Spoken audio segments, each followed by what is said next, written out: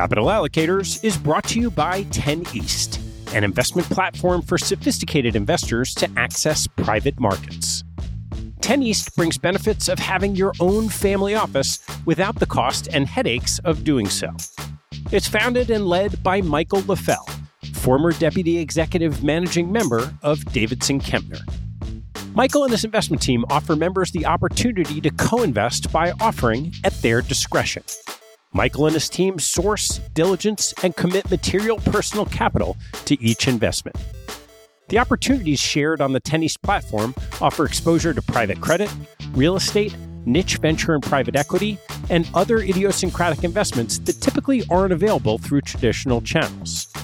The principals have over a decade track record of investing in these types of exposures across more than 350 transactions. Post-investment, the 10 East team conducts ongoing monitoring and reporting, just as you'd expect from an institutional investment organization. I've known Michael for about a decade, and after becoming impressed by the quality of 10 East offerings, its research process, and high-quality investment team, I became an advisor to the organization and investor in multiple offerings. You can learn more and join me as a member at 10east.co. That's the number 10, east.co. Capital Allocators is brought to you by SRS Acquiom. Since 2007, SRS Acquiom has been obsessed with a single purpose: to simplify the administration of M&A deals so that deal parties and their advisors can focus on bigger issues. SRS Acquiom was the pioneer in professional shareholder representation, digital M&A payments, and online stockholder solicitation, and they continue to raise bars and set industry standards. Case in point, their new VDR, which is changing the way deal parties think about virtual data rooms. No more tracking down thumb drives or asking how the VDR bill got so high. SRS Acquiom keeps deal documents securely stored on the cloud for as long as you want for one flat rate. And working with SRS Acquiom means you get the simplicity and stability of a single best-in-class partner from the pitch book through the last dollar out. 50% of U.S. private equity firms and 40% of venture capital firms worldwide count on SRS Acquiom to optimize their deal process. To learn more about how SRS Acquiom is simply the smartest way to run a deal, head to srsacquiom.com. That's srsacquiom.com.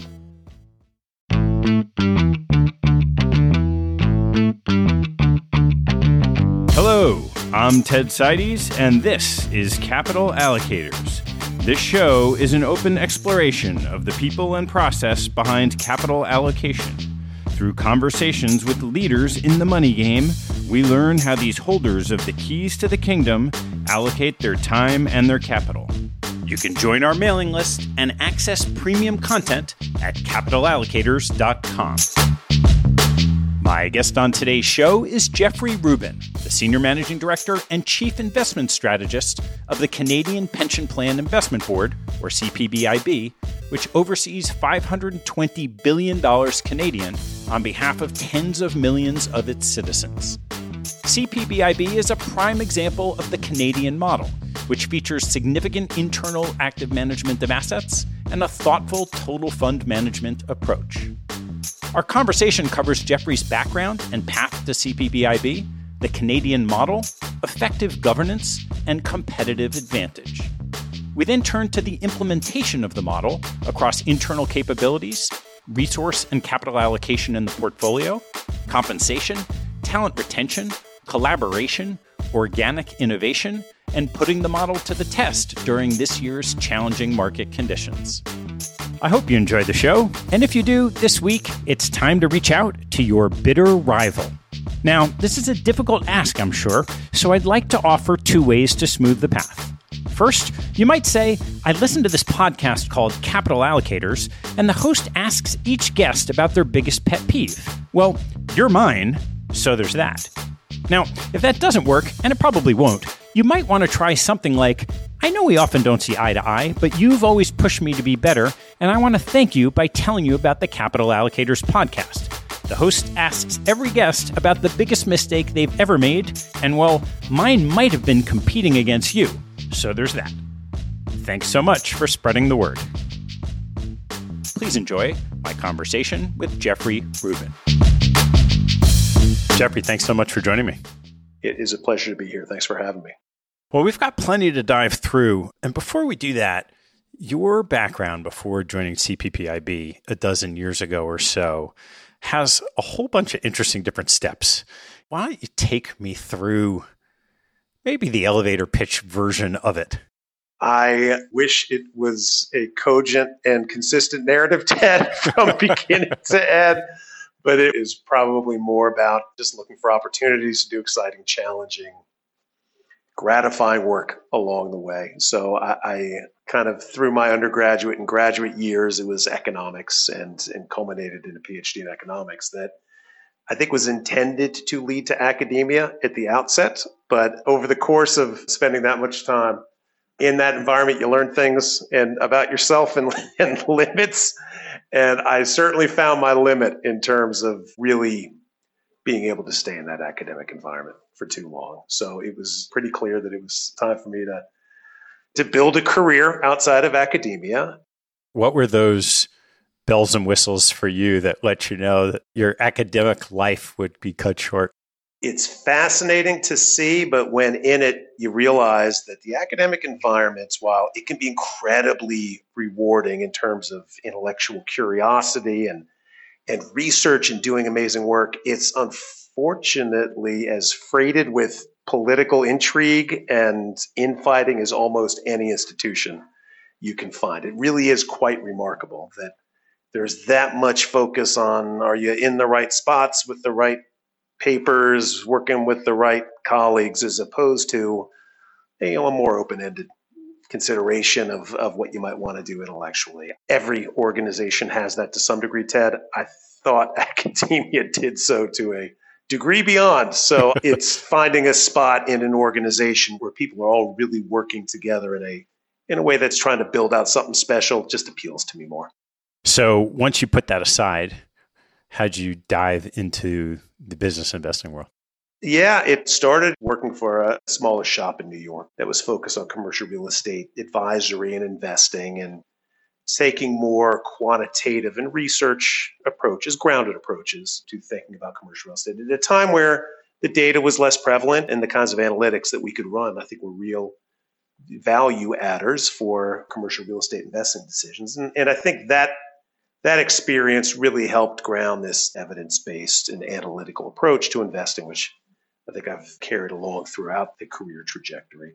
From that, it was a move into the commercial banking side, and I worked with Capital One for a number of years, which was at a terrific point in that organization's development where they were moving from a monoline credit card lender to one that was a full-service commercial bank and required the kind of coordination and orchestration at the top level to ensure that their balance sheet was being used to greatest effect. The amazing thing I learned at Capital One is that it was not as much a portfolio of positions as it was a portfolio of businesses that generate positions for the balance sheet. They had an auto lending business and a card business and a mortgage business and a deposit business, all of which needed to be considered in thinking about how you orchestrate and develop and allocate resources to those different pieces. That was the challenge in managing the Capital One balance sheet, was ensuring that these businesses were empowered and oriented and aligned with what we were trying to accomplish at the top of the house. And it was that perspective and the subsequent work I did after Capital One, working in a consulting firm that helped some of the large newly minted bank holding companies grapple with some of those same issues. It became very clear that experience in terms of managing portfolios of franchises and businesses is something that a large institutional investor like CPPIB needs to grapple with our collection of investment businesses and the infrastructure and real estate and private equity and private credit and hedge fund teams that we've built. We too have this collection of capabilities, active investment capabilities, that needs to be really carefully coordinated and managed at the top of the house. And Ted, that experience from doing it on the commercial banking side, I think translated with really meaningful effects over to the pure investment problem that we're working on here at CPPIB. So, Jeffrey, what's an example from those Capital One days of seeing a balance sheet that has positions on it that come from, as you said, a series of businesses that you might think about differently from just looking at the balance sheet and a series of positions? So take a business like mortgage lending. That business has its own set of exposures and sensitivities to things like rates and inflation that need to be anticipated when you're thinking about how you build it into the portfolio as a whole. How is the commercial mortgage business going to respond in environments where the deposit franchise is doing well or doing poorly? How do we want to think about combining those two? How do we actually originate the mortgages in that kind of business? And to what extent can we scale up or scale back that activity without impairing our ability to go forward in a viable way? This is questions of team and staffing and how you build teams. How fungible are the people on those teams with other businesses that you have internally within the organization? These are all the questions that you need to answer when you're thinking about establishing and resourcing a business as opposed to a collection of positions. If you think about the portfolio as one of a page or two on a Bloomberg terminal, you can think about in a very agile and flexible way, scaling up and scaling down exposures to respond to both longer term and tactical or conditional risk adjusted pricing. When you're thinking about businesses, you need to do the extra work to anticipate how you're going to maintain that capability through cycles and over time in a way that is contributing to the portfolio. The analogy it sits so well within our current organization. We have a real estate business, a team of over 100 professionals around the globe. We need to think very carefully about how we scale the exposures in our real estate department up and down so that we can preserve this capability to effectively invest in the way that we do, in this active internal way that we invest. That becomes part of the problem you solve, not just how much real estate do I want in my portfolio today. So you joined CPPIB 2011. I know it had been around for a decade and a half or so when you joined. And why don't we circle back? It is part of this so-called Canadian model. And we'd just love to hear a little bit about the origins and then what does Canadian model mean to you? Yeah, I'm fascinated by this history because it's so clear if you hang around in this business long enough, almost every organization, it's an artifact of where they've been historically and the constraints and the aims and the personalities and the hardships, and it's where you are today is typically a product of where you have been historically. I think the Canadian model broadly is one that was, I think, fairly pioneered by Ontario teachers.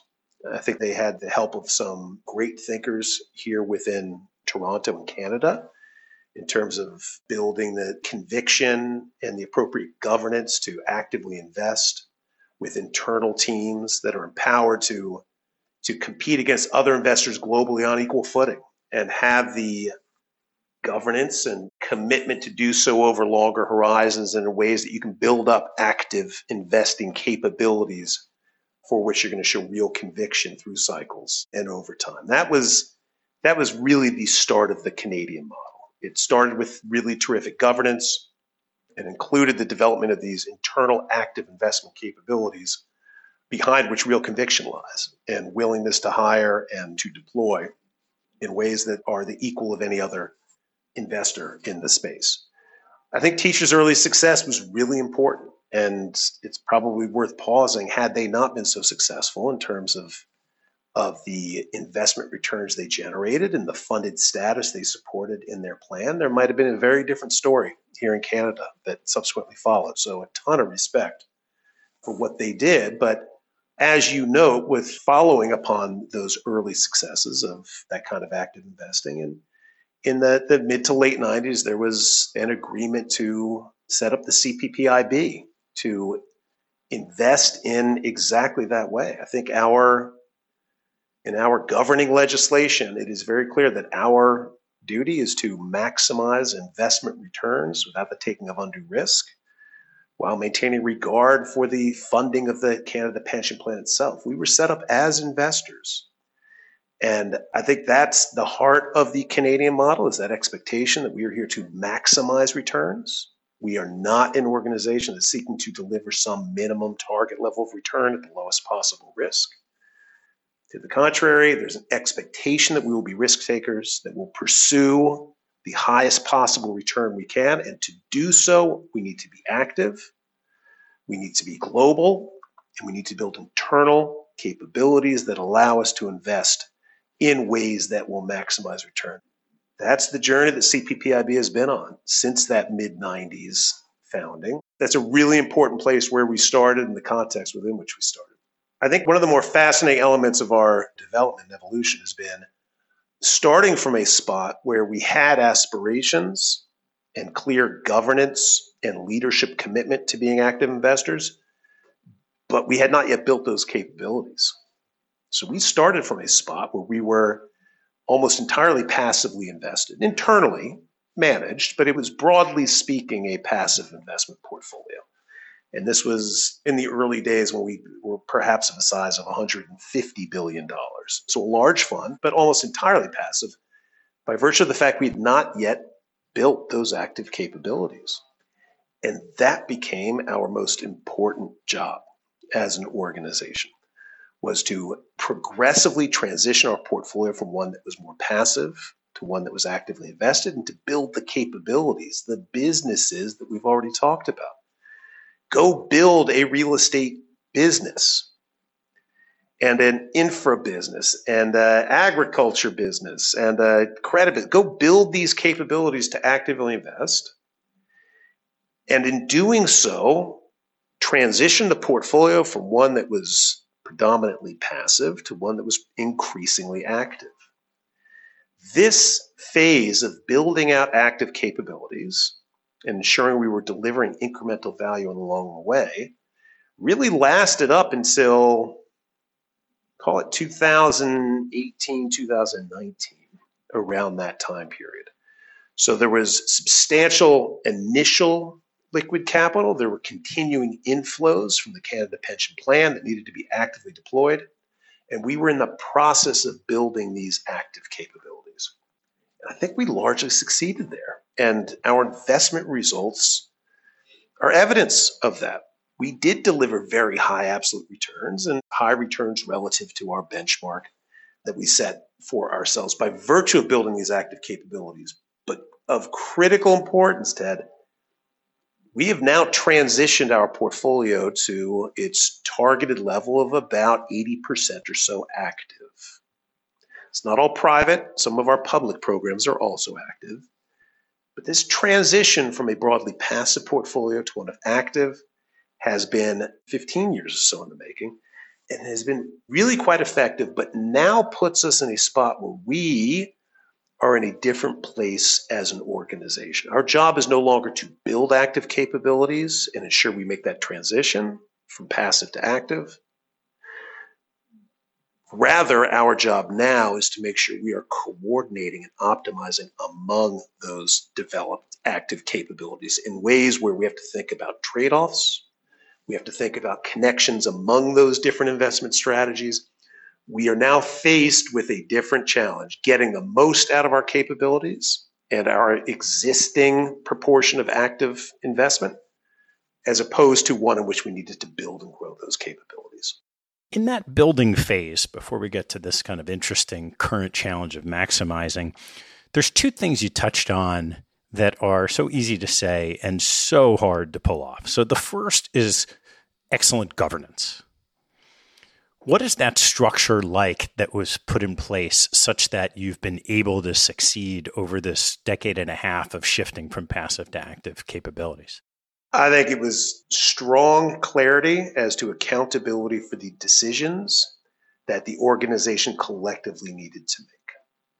The biggest decision we need to make as an organization is the level of risk that we think is appropriate for our fund.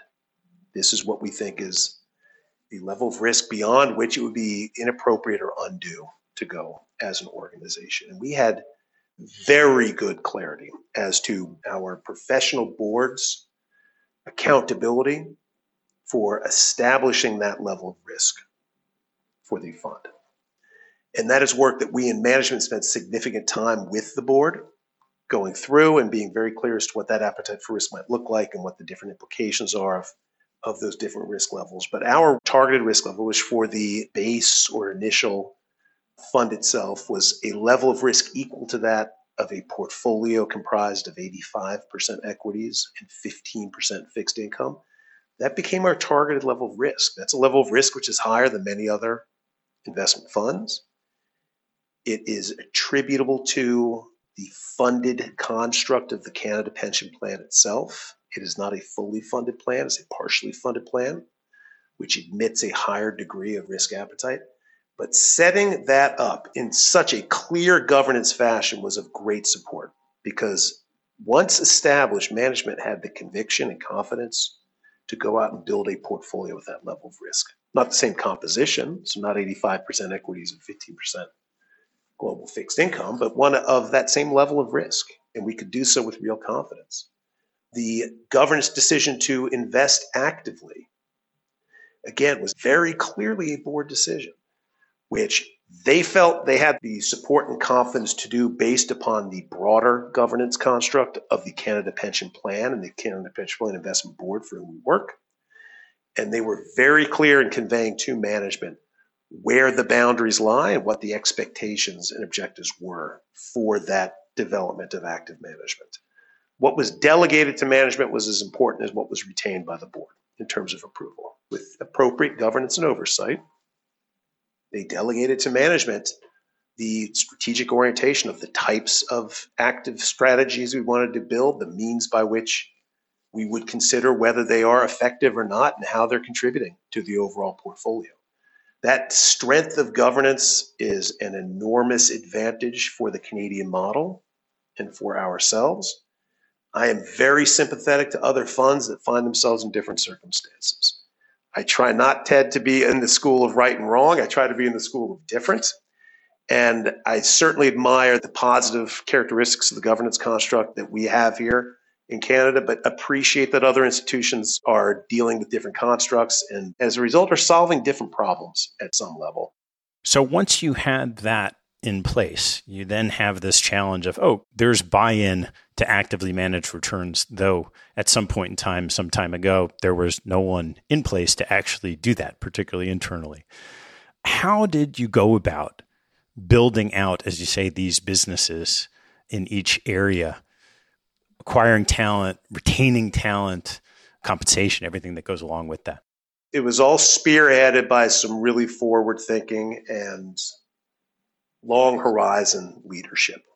We adopted what we call here internally the crawl, walk, run model, where we would stage everything in a progressive fashion. In a number of these strategies in which we now have active capabilities, we started with heavy reliance on funds, so heavy reliance on third-party managers.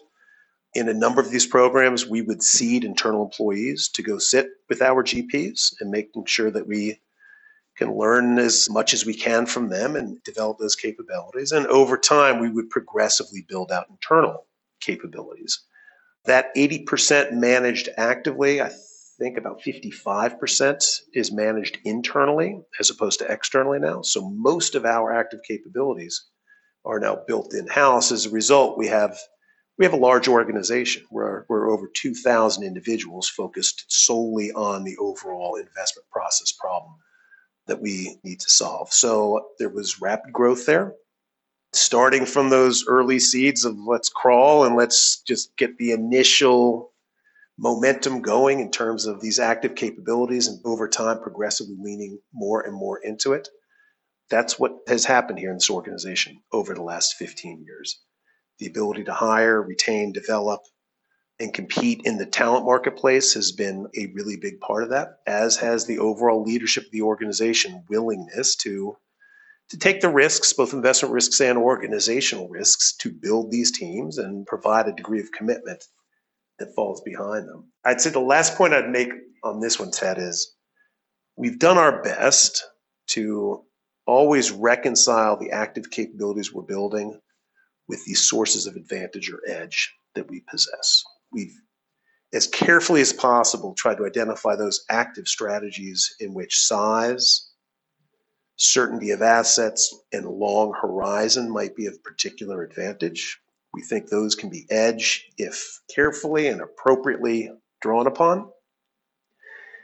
And where we want to build active capabilities, we need to make really sure that those teams, those strategies are appealing to a clear source of edge and advantage. Great partners, great internal teams in our total portfolio approach. I think those are among some internally developed sources of edge. But I am a big believer that one must be constantly assessing and testing and challenging and sharpening those sources of advantage in all of our active programs. So that was a big support for us, having those, possessing those sources of edge, being careful about making that linkage, I think is also something that gave us the confidence to go ahead and build some of those capabilities. Could you walk through an example, maybe in one of your businesses, of how you see those advantages playing out? Let's talk about the impact of Horizon on performance. We've done quite a bit of work here internally to look at how a long investment horizon can enhance performance. And there's some good external work that has been conducted on this one.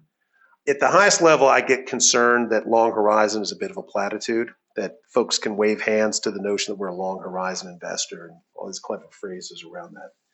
When in reality, I think an investment horizon is fundamentally about the length of time one can remain committed to an investment strategy that is broadly performing as expected without getting stopped out.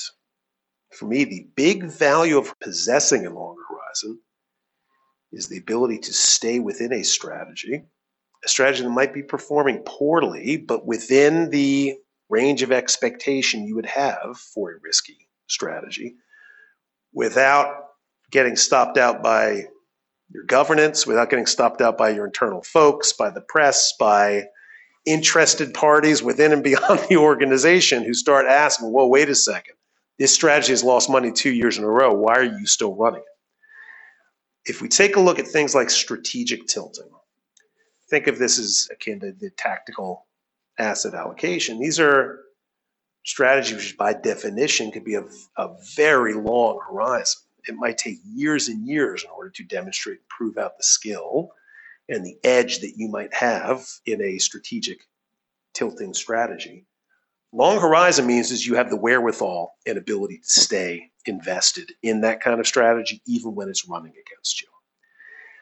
I think all too often, even within our organization, scrutiny on performance of investment strategies can arise well within the window of really proving out the thesis. And I think when we do commit, we try to do as good a job as we can to ensure that strategies have the time in order to demonstrate performance and in order to deliver what we're expecting over the appropriate horizons.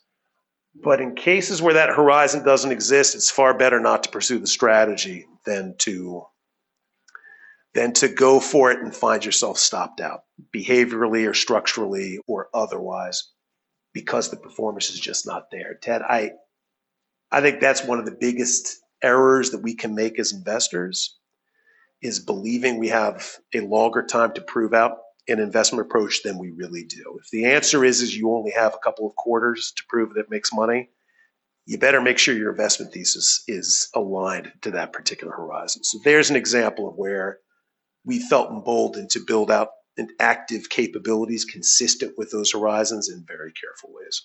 So alongside of that requirement of that aligned horizon, at the end of the day, we're all human beings and therefore run into the same challenges when it comes to these periods of underperformance. What are some of the processes that you've put in place to take advantage of that long-term horizon?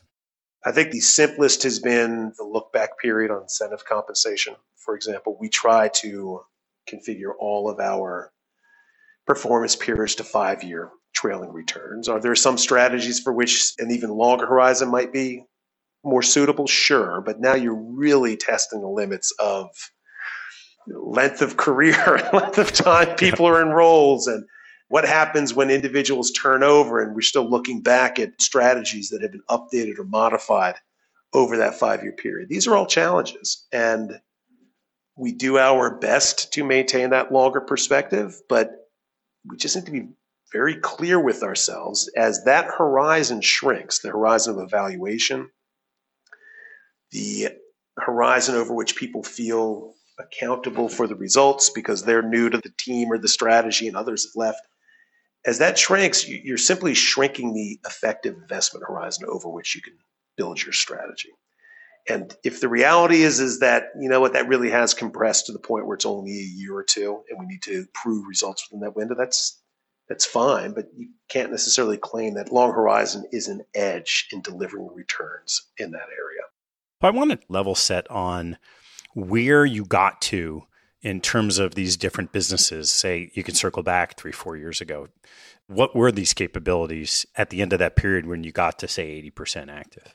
So the biggest are represented by our 5 different investment departments. So we have an investment department that handles private equity, and that is both internally driven or direct private equity as well as a external funds and secondaries portfolio.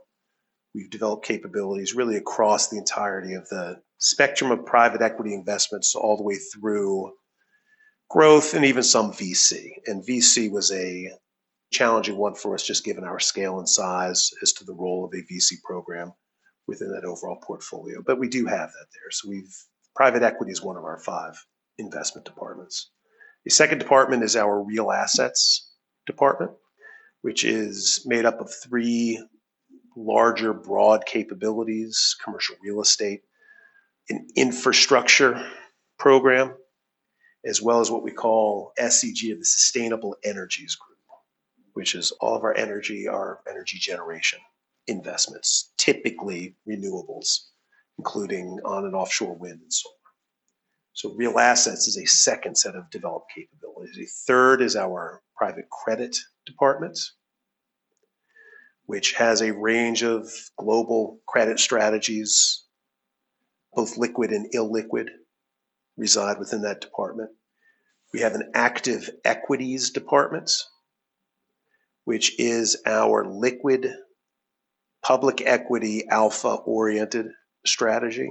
So these are the stock pickers and, again, spans the globe in terms of location, in terms of styles and approaches, combines both fundamental as well as some heavier quantitative approaches to investing. And then the final department is really more quantitative hedge fund type investing, the preponderance of which is externally managed within that department.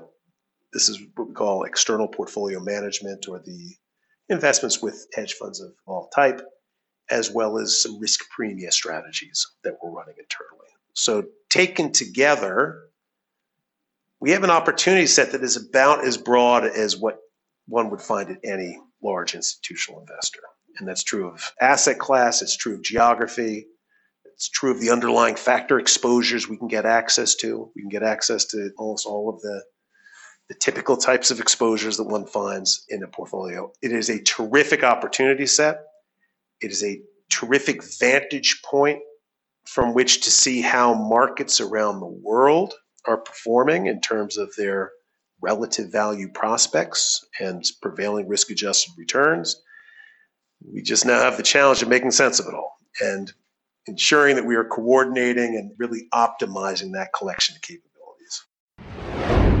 I want to take a break in the action to tell you about NetSuite by Oracle, helping businesses accelerate growth and run better with a suite of ERP, financial, CRM, and e-commerce products.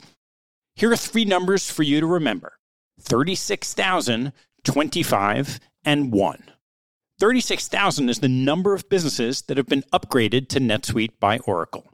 NetSuite turns 25 years old this year. That's 25 years helping businesses do more with less, close their books in days, and drive down costs. And 1, because your business is one of a kind. Get a customized solution for all your KPIs in one efficient system with one source of truth. Manage risk, get reliable forecasts, and improve margins. Everything you need, all in one place. Right now, download NetSuite's popular KPI checklist designed to give you consistently excellent performance, absolutely free, at netsuite.com/allocators. That's netsuite.com/allocators to get your own KPI checklist. netsuite.com/allocators. And now, back to the show. There is, as you mentioned a number of times, a global aspect to what you're doing. As you've built out, particularly these internal multiple offices around the world, what have been the strengths and of course, the challenges in coordinating all of that activity? We now have, I believe, 9 or 10 offices around the world, including large hubs in Hong Kong and Sao Paulo and London. What motivated us to build out that global reach were a few items. The first is diversification and the ability to effectively diversify our portfolio by virtue of getting access to this breadth of investment opportunities. The second motivating reason is exposure to global growth.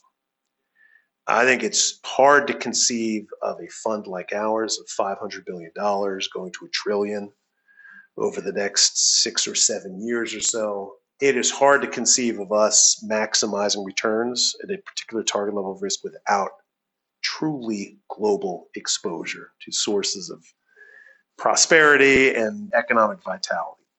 And the third reason is alpha opportunity and the belief that many of these markets into which we are expanding afford us an opportunity to generate outsized returns, largely by virtue of the fact that their markets are still less efficient and are still developing in ways that might provide opportunity along the way. I think, broadly speaking, the thesis of diversification and growth and alpha opportunities has broadly played out in these global markets. The lesson or learning, Ted, is that, as we've talked about at the outset, doing so requires a real organizational commitment, not just a portfolio commitment.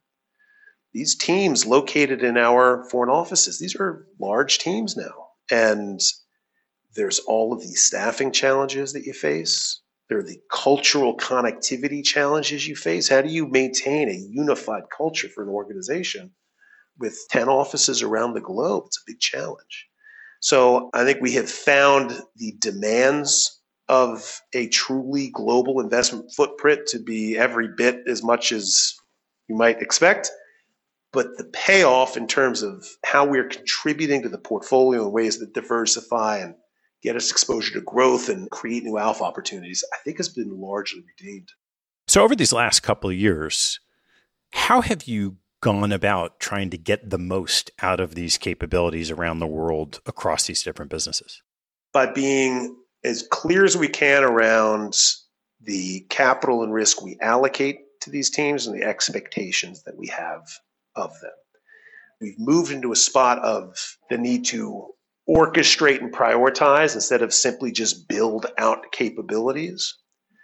I think the way we've addressed that is by being very clear as to what we expect in terms of deployment in these different areas, what we expect on dispositions, on the management of assets in the existing portfolio, and what kind of return prospects we're looking for. So the first step has really been a clarity of allocation of resource and expectation of returns contributed by each of these different businesses around the globe.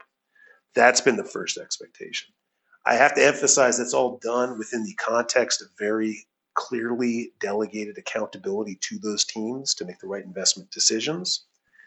This is not about orchestrating investment theses from the top down.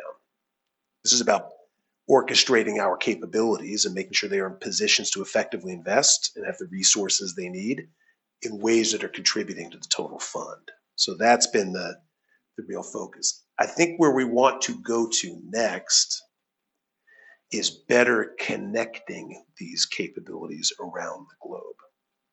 While we have a very clear view of how the team in Sao Paulo is investing and what our expectations are of that team in terms of their contributions, we need to do more to make sure that the Sao Paulo team is investing in ways that is well connected with the rest of our organization. They're benefiting from the perspectives and observations of the rest of the portfolio, of the techniques, of the relationships, of our ability to invest. This is the next phase we're going to go into, Ted, this one fund notion of connecting all of this breadth of capabilities around the globe in ways that allows them to invest even better than what they can do in more siloed ways. It all sounds good. So how do you do it? You lay in a stock of Red Bull and coffee and you round up the team, and you know this is going to be a big effort from everyone in the organization. I think our approach will probably harken back to the crawl, walk, run in many ways. It'll harken back to the really strong leadership from the top to be clear that connecting our organization up in this way is the means by which we are going to continue producing outsized returns.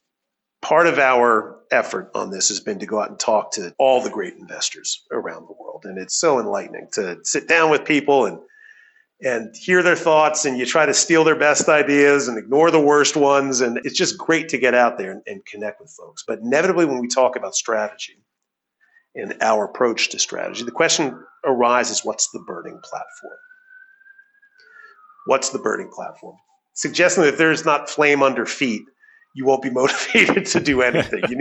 It needs to be urgent and dire. And I don't know that we have a burning platform in that sense, in that our current approaches, I still think, are terrific. I still think we have amazing active investing capabilities.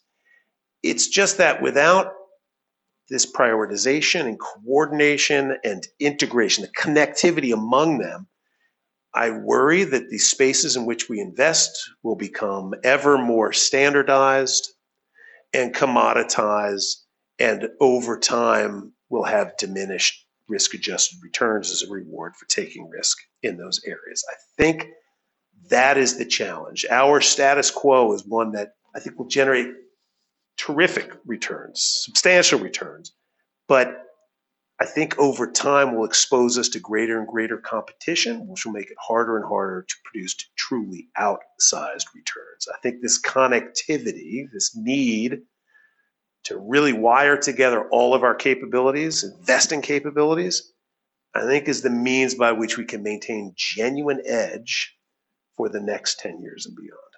So if you look at that today, in the various businesses that you described, most people would say, boy, at your size, you are at the apex of competition. So you're talking about high tens, if not hundreds of billions of dollars into private assets, real assets, private equity. Similar in public equity, which puts you in a certain cap range for the stocks you're looking at.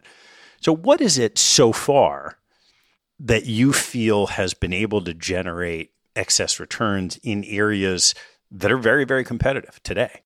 I think this is an ongoing and constant challenge. I think it's 10 years ago. I think when we came in with the kinds of check sizes that we did, we were in some cases the only investor in the world that could do that. In other cases, a small handful. And I think the performance of those investments showed. One of our earliest and largest investments is the 407 toll road here outside of Toronto, which was an investment which at the time, I believe, constituted almost 5% of our entire portfolio size. I think the numbers were in that ballpark. 5% ticket size now would be roughly $25 billion investment. I don't know that we're positioned internally to do a $25 billion investment. So the ticket size as a percentage of the portfolio has gone down. The number of other investors that can invest at that scale broadly has increased. The clarity around the Canadian model is something that's been adopted around the world. I don't believe we are dealing with a situation of extreme urgency. I don't believe this is a case of these markets are going to be irrationally priced in the near term. But I think the pressure is in that direction. I think one thing we saw up until the last 6 months or so were illiquidity premia in many asset classes that felt like they were getting bid to very, very skinny levels. I'm even concerned that there are some large institutional investors who would be willing to pay up for the accounting stability of private assets, which might, in some points of the cycle, induce a negative illiquidity premium. It might actually be more expensive to hold private assets. This changes over points in the cycle, and I think we're going to see some big differences as we go through different economic conditions. But Ted, this is the awareness that we're starting to develop is around notions of how these markets are going to compete going forward and what it might take for us to differentiate our offerings from those who are able to write big checks and stay in positions for a long time and not necessarily demand outsized returns as a result. I'd love to pull that thread a little bit on capital allocation and position sizing. So at your level, you're thinking about it across the businesses, but then clearly some time ago, you had a 5% position in the pool in the entire pension fund, maybe less so today. How do you draw those lines of where you're playing on the field? The first spot is on the basis of total portfolio construction. So we have a team with a terrific capability and means of really understanding how to build a well-diversified portfolio that's exposed to the factors that we think will support the highest performing portfolio over time. So I think we do a great job at the total portfolio level, thinking about issues like concentration risk and diversification where we want to invest. But there are a number of organizational challenges or impediments to go from that picture of the total portfolio to how people are actually investing. What makes for an outsized concentration risk at the total fund level is going to look very different than outsized concentration risk at the level of a portfolio owned by one particular portfolio manager within our organization. And oftentimes we have these conversations with portfolio managers who say, look, a $2 billion ticket here is a big, big weight in my local portfolio, and it could induce a degree of volatility or underperformance that would be really difficult for my team to absorb and digest. Even though a $2 billion or $3 billion ticket at the total fund level will have very little impact on our concentration risk. Bridging the gap between the two is a challenge. And that too is part of this work we are doing on One Fund to try to solve the problems of alignment and orientation so that the local teams don't have one perspective towards concentration risk that means something very different for them than the total fund. That sounds like it leads to some type of supersizing capability. You think of a center book portfolio in the public markets or an internal co-invest structure in the private markets. Is that how you've been thinking about it? Yeah, we've experimented with a variety of different solutions to that in the past. We previously had a centralized book and the local team would hold a pro rata piece, but a small piece, and the centralized book would hold another piece. To be honest, I don't know if there's any perfect solution to this, but we found some of those fairly dissatisfying, really because of accountability and ownership for the position. I think that the top principle when solving these kinds of problems is make sure there's very clear ownership and accountability for performance. So I think the solution that we want to drive towards is one in which the local team does own the position in its entirety, but is given the comfort and assurance that things like incentive compensation and team reward and ability to continue investing in the ways that they invest for their investment thesis are not unduly affected. So it might include things just like judgmental overrides on the weight of that position when you think about the overall performance of their portfolio over time. It might include other adjustments that allow you to take a longer view and perspective towards performance of the team. I think those kinds of solutions are ones that we prefer over the position splitting, where you start to lose some direct accountability for the entirety of the position. A lot of the way we think about that type of sizing and impact on performance goes hand in hand with compensation arrangements. There's always this question when you have a large internal team, can you recruit the talent and compensate them as much or competitively enough as to what they might get away? How have you gone about compensating the internal team, both directly for their book and then also with this potential misalignment of position sizing with the fund as a whole? Yeah, this is obviously where everyone's IQs drop by about 40 or 50 points when you start talking about compensation. So let's see if we can puzzle our way through this. I think our comp philosophy is, there's a couple of pillars of that. I think one is in terms of just overall compensation remuneration. I think we pay vigorous, but certainly not top percentile of compensation across the entire industry. That said, the level of compensation is generous. It is substantial, and the caliber of professionals that we can hire with that overall level of compensation, I think very clearly allows us to run the investment strategies that we do. Are most of those people also motivated by things like mission and purpose and who we are as an organization? They are. And I think for folks who take really kind of equal gratification in both the comp side and the purpose and performance side, I think they really find their groove here and are encouraged to perform and deliver. In terms of the variability of that level of compensation, we have really a three-part incentive compensation system. 1/3 is tied to the performance of the overall fund. 1/3 is tied to the performance of the local team portfolio, and the final is based upon individual performance. So we do have a means of putting equal points of emphasis on both the overall performance of the fund as well as the local performance of the fund. That's part of the approach that we are taking to try to ensure that people are as motivated by the total fund problem as they are by the local portfolio problem. As you've evolved these teams, as you said, you've now built it out. You're now in this period of kind of execution and optimization.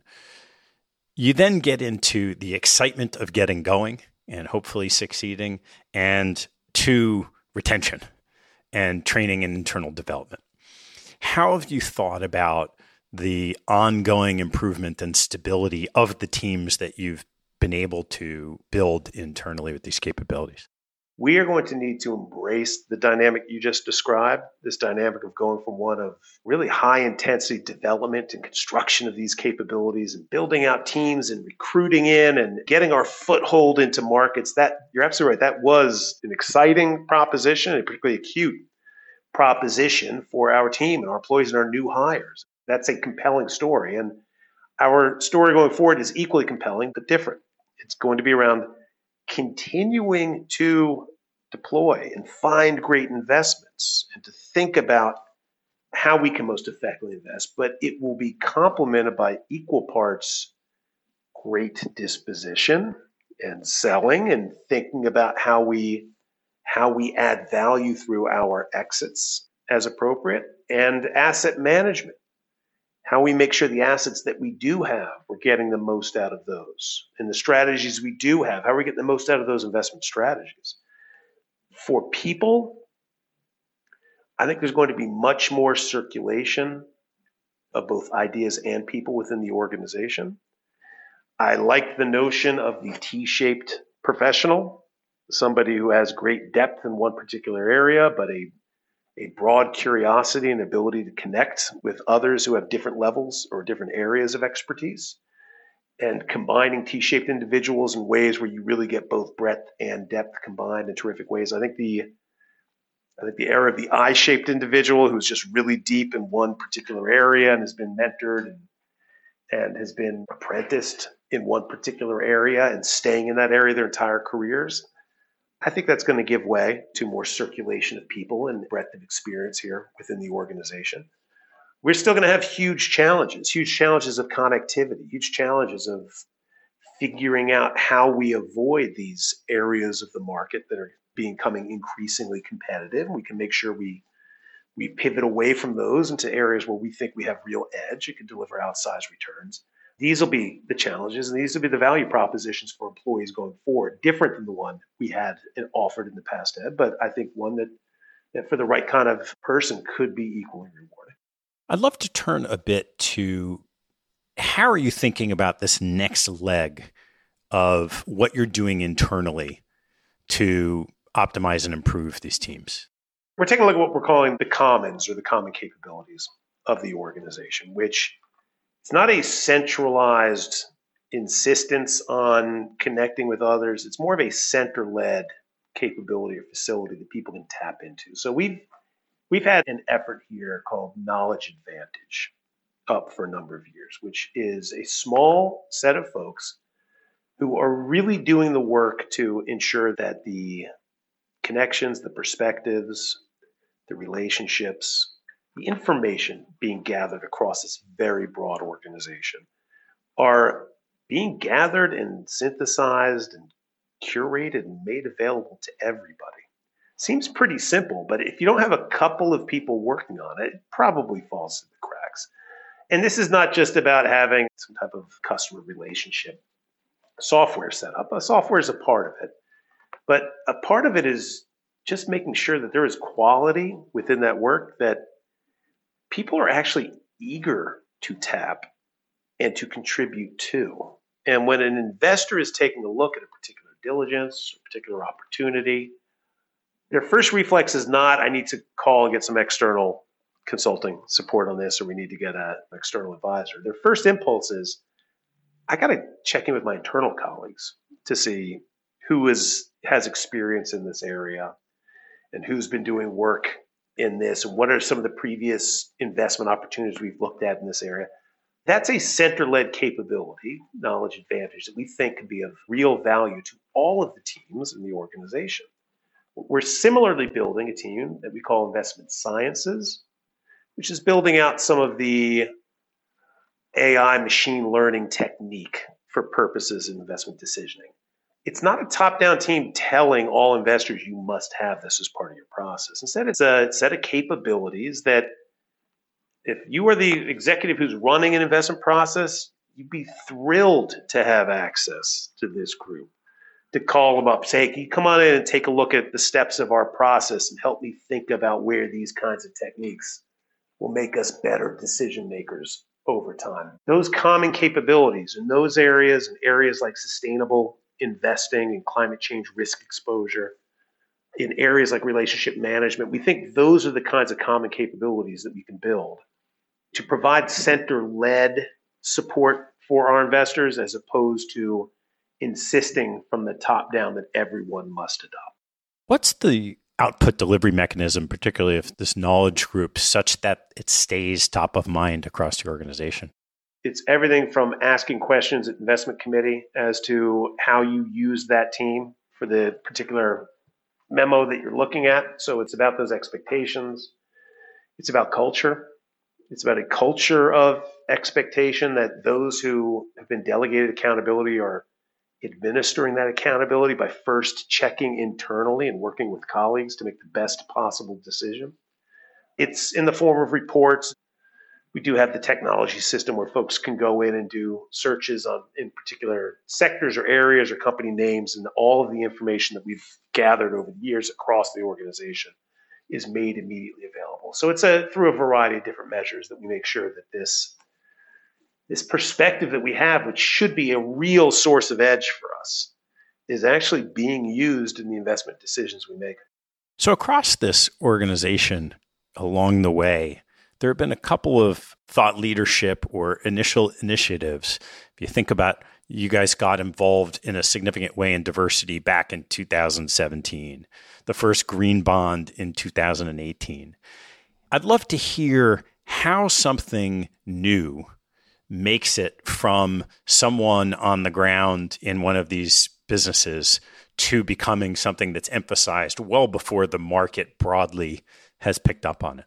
This is, I think, one of the more charming aspects of CPPIB is that we are very hard on ourselves when it comes to innovation and our pride in being innovative. I think maybe this is just being Canadian, but we tend to be a little more humble around that than maybe what our track record would suggest. I think we have been innovative in some of the areas and more that you pointed out. It doesn't always feel like innovation, though, internally on the ground. Ted, it's not an issue of people running around in lab coats and Bunsen burners and beakers and I've invented it. It tends to be more of a just kind of get it done attitude here. When you talk about things like the green bond, that was just an example of people who were empowered to make decisions, who have accountability for doing things. There was a sensibility to it. They did the hard work, and a lot of hard work. We are a very kind of evidence-based organization and culture. So they would have put together all of the evidence on what this means in the market and the spreads associated with it. And it was an immediately compelling proposition. One incredible thing about the green bond program is that it allows us to issue at spreads that are inside where we issue in our normal programs. There's no trade-off there between do we want to do well for the environment or do well for the beneficiaries and contributors in terms of returns. The two are perfectly aligned. We have these asset programs that are investing in green assets, and this was a team that just had the moxie to say this makes sense, and they did the work and they presented it and it was approved. And now I believe we're one of the largest green bond issuers of all the pension funds and institutional investors.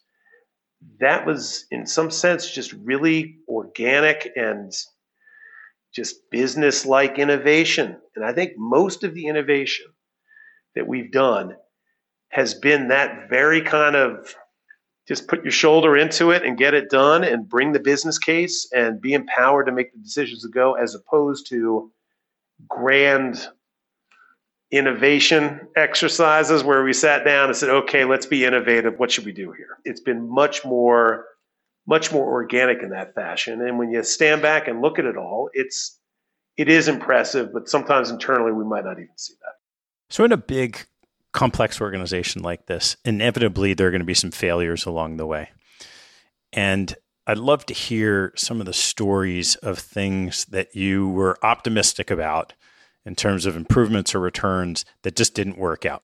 In our previous strategy, so this was the strategy that we struck around 2019 or so, the strategy we struck there called for a heavy reliance on technology and data. And maybe in some ways, Ted, is a counterexample to what I just said in terms of real organic innovation. This was more kind of a top-down expectation that we were going to put data and technology at the center of everything we do in terms of the decisions we make and how we invest. And I don't think we've, as an organization, have developed capabilities that match that lofty aspiration. I think we've made progress on technology and data, but much more in the workmanlike way that I was describing earlier, as opposed to the grand top-down vision of we are going to now invest in this way across everything we do.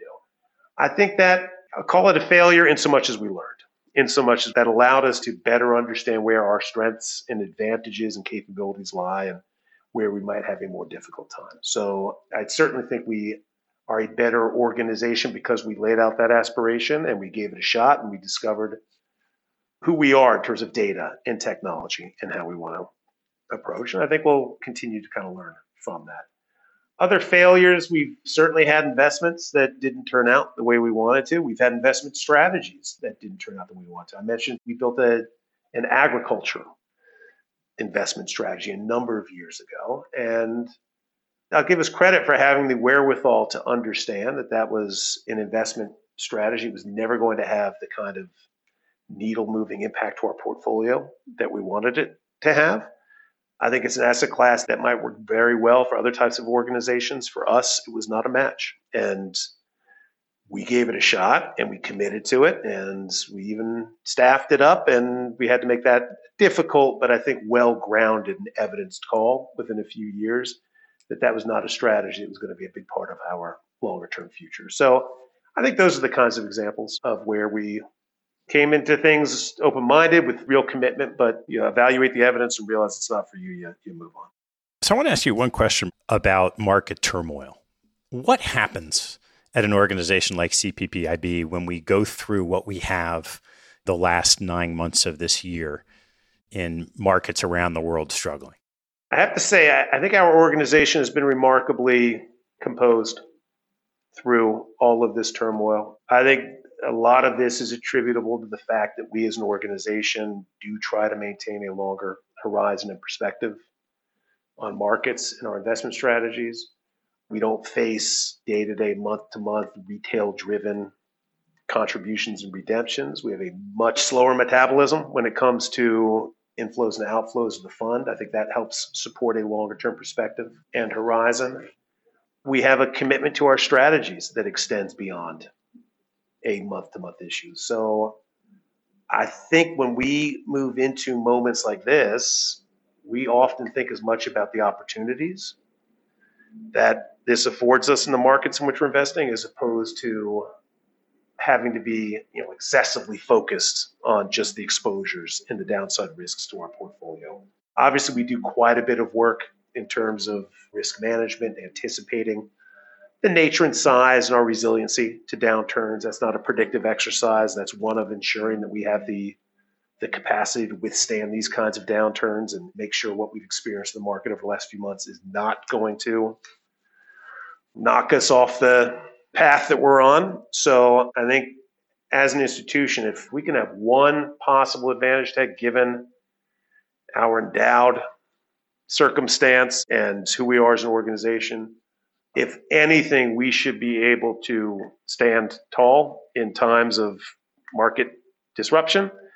And I think for the most part, we've done a good job of staying to course over this kind of market episode and being able to look for opportunities as much as deal with exposures.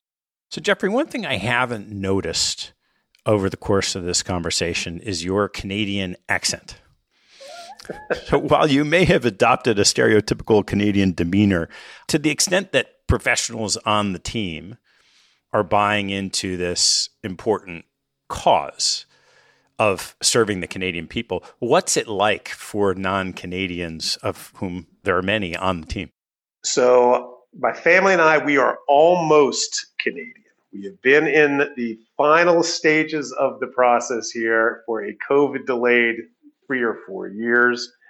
We certainly feel Canadian, and since I am American and my wife is British, on average, we're Canadian. So we're really, really close here. And we do have a very international workforce, both here in the Toronto office as well as obviously around the globe in our other offices. I think there is a shared sentiment, a shared Canadian sentiment of one level of friendliness. The jerkometer around here, it scores very, very low in this organization. There are very few just jerks running around. And those who are tend to kind of look around before long and realize it's probably not the spot for them. So I think we have these really terrific Canadian attributes of kindness and collaboration and calmness and working towards something bigger. I think some folks who come in also identify some of the challenges of the Canadian culture. Are we the most forthright culture internally in terms of raising issues and really challenging and debating ideas? We could probably learn a few things from other cultures around the globe that maybe draw some of that out in a more pronounced way. But I think overall that is part of what makes us special as an organization, is for whom we work and the way we work. It does feel like the maple leaf is something at front of mind for most of the folks here at the organization. All right, Jeffrey, I'm going to ask you a couple of closing questions. What is your favorite hobby or activity outside of work and family? Yeah, if I were to look at the pie chart, work and families is pretty much the puck. I think of the small sliver beyond work and family when it's just purely indulgent me time. I recently got bit by the rugby sevens bug.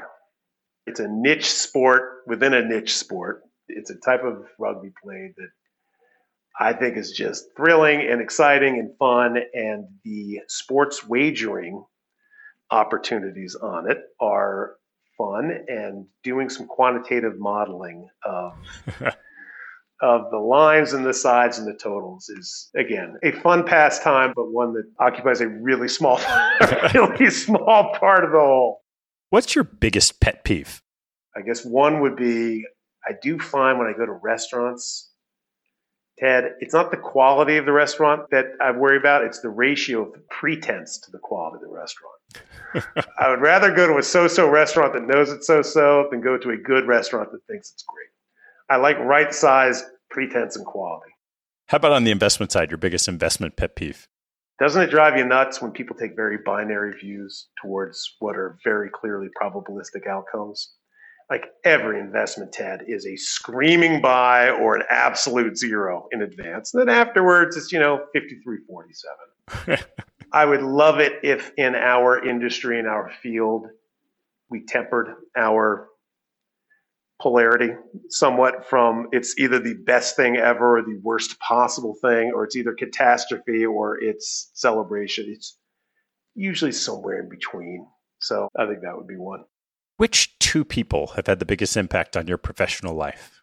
George Overstreet was a professor of my undergrad days who, the moment I kind of walked into his classroom and saw the way that he taught finance and the way he connected with people and the way he found such joy in everything he did, that's kind of what led me into finance. If I'd walked into an astronomy professor's class and they had what George had, I'd be doing that. It wasn't the subject matter that inspired me, it was George that inspired me. And I ended up working for him and with him for years and years. And he's really the reason why I'm in the field broadly. And he's to this day a really dear friend. And I would say the second person is Don Raymond, who was one of the first employees here at CPPIB and started up what we now call the Total Fund Management Department and the whole approach, and is the person who brought me into the organization and really transitioned from that commercial banking side of finance to the investment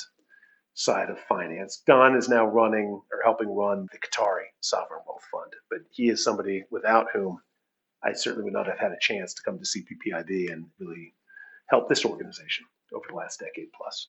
What type of investment do you gravitate to, like a moth to a flame? Within my personal account, there are plenty of flames.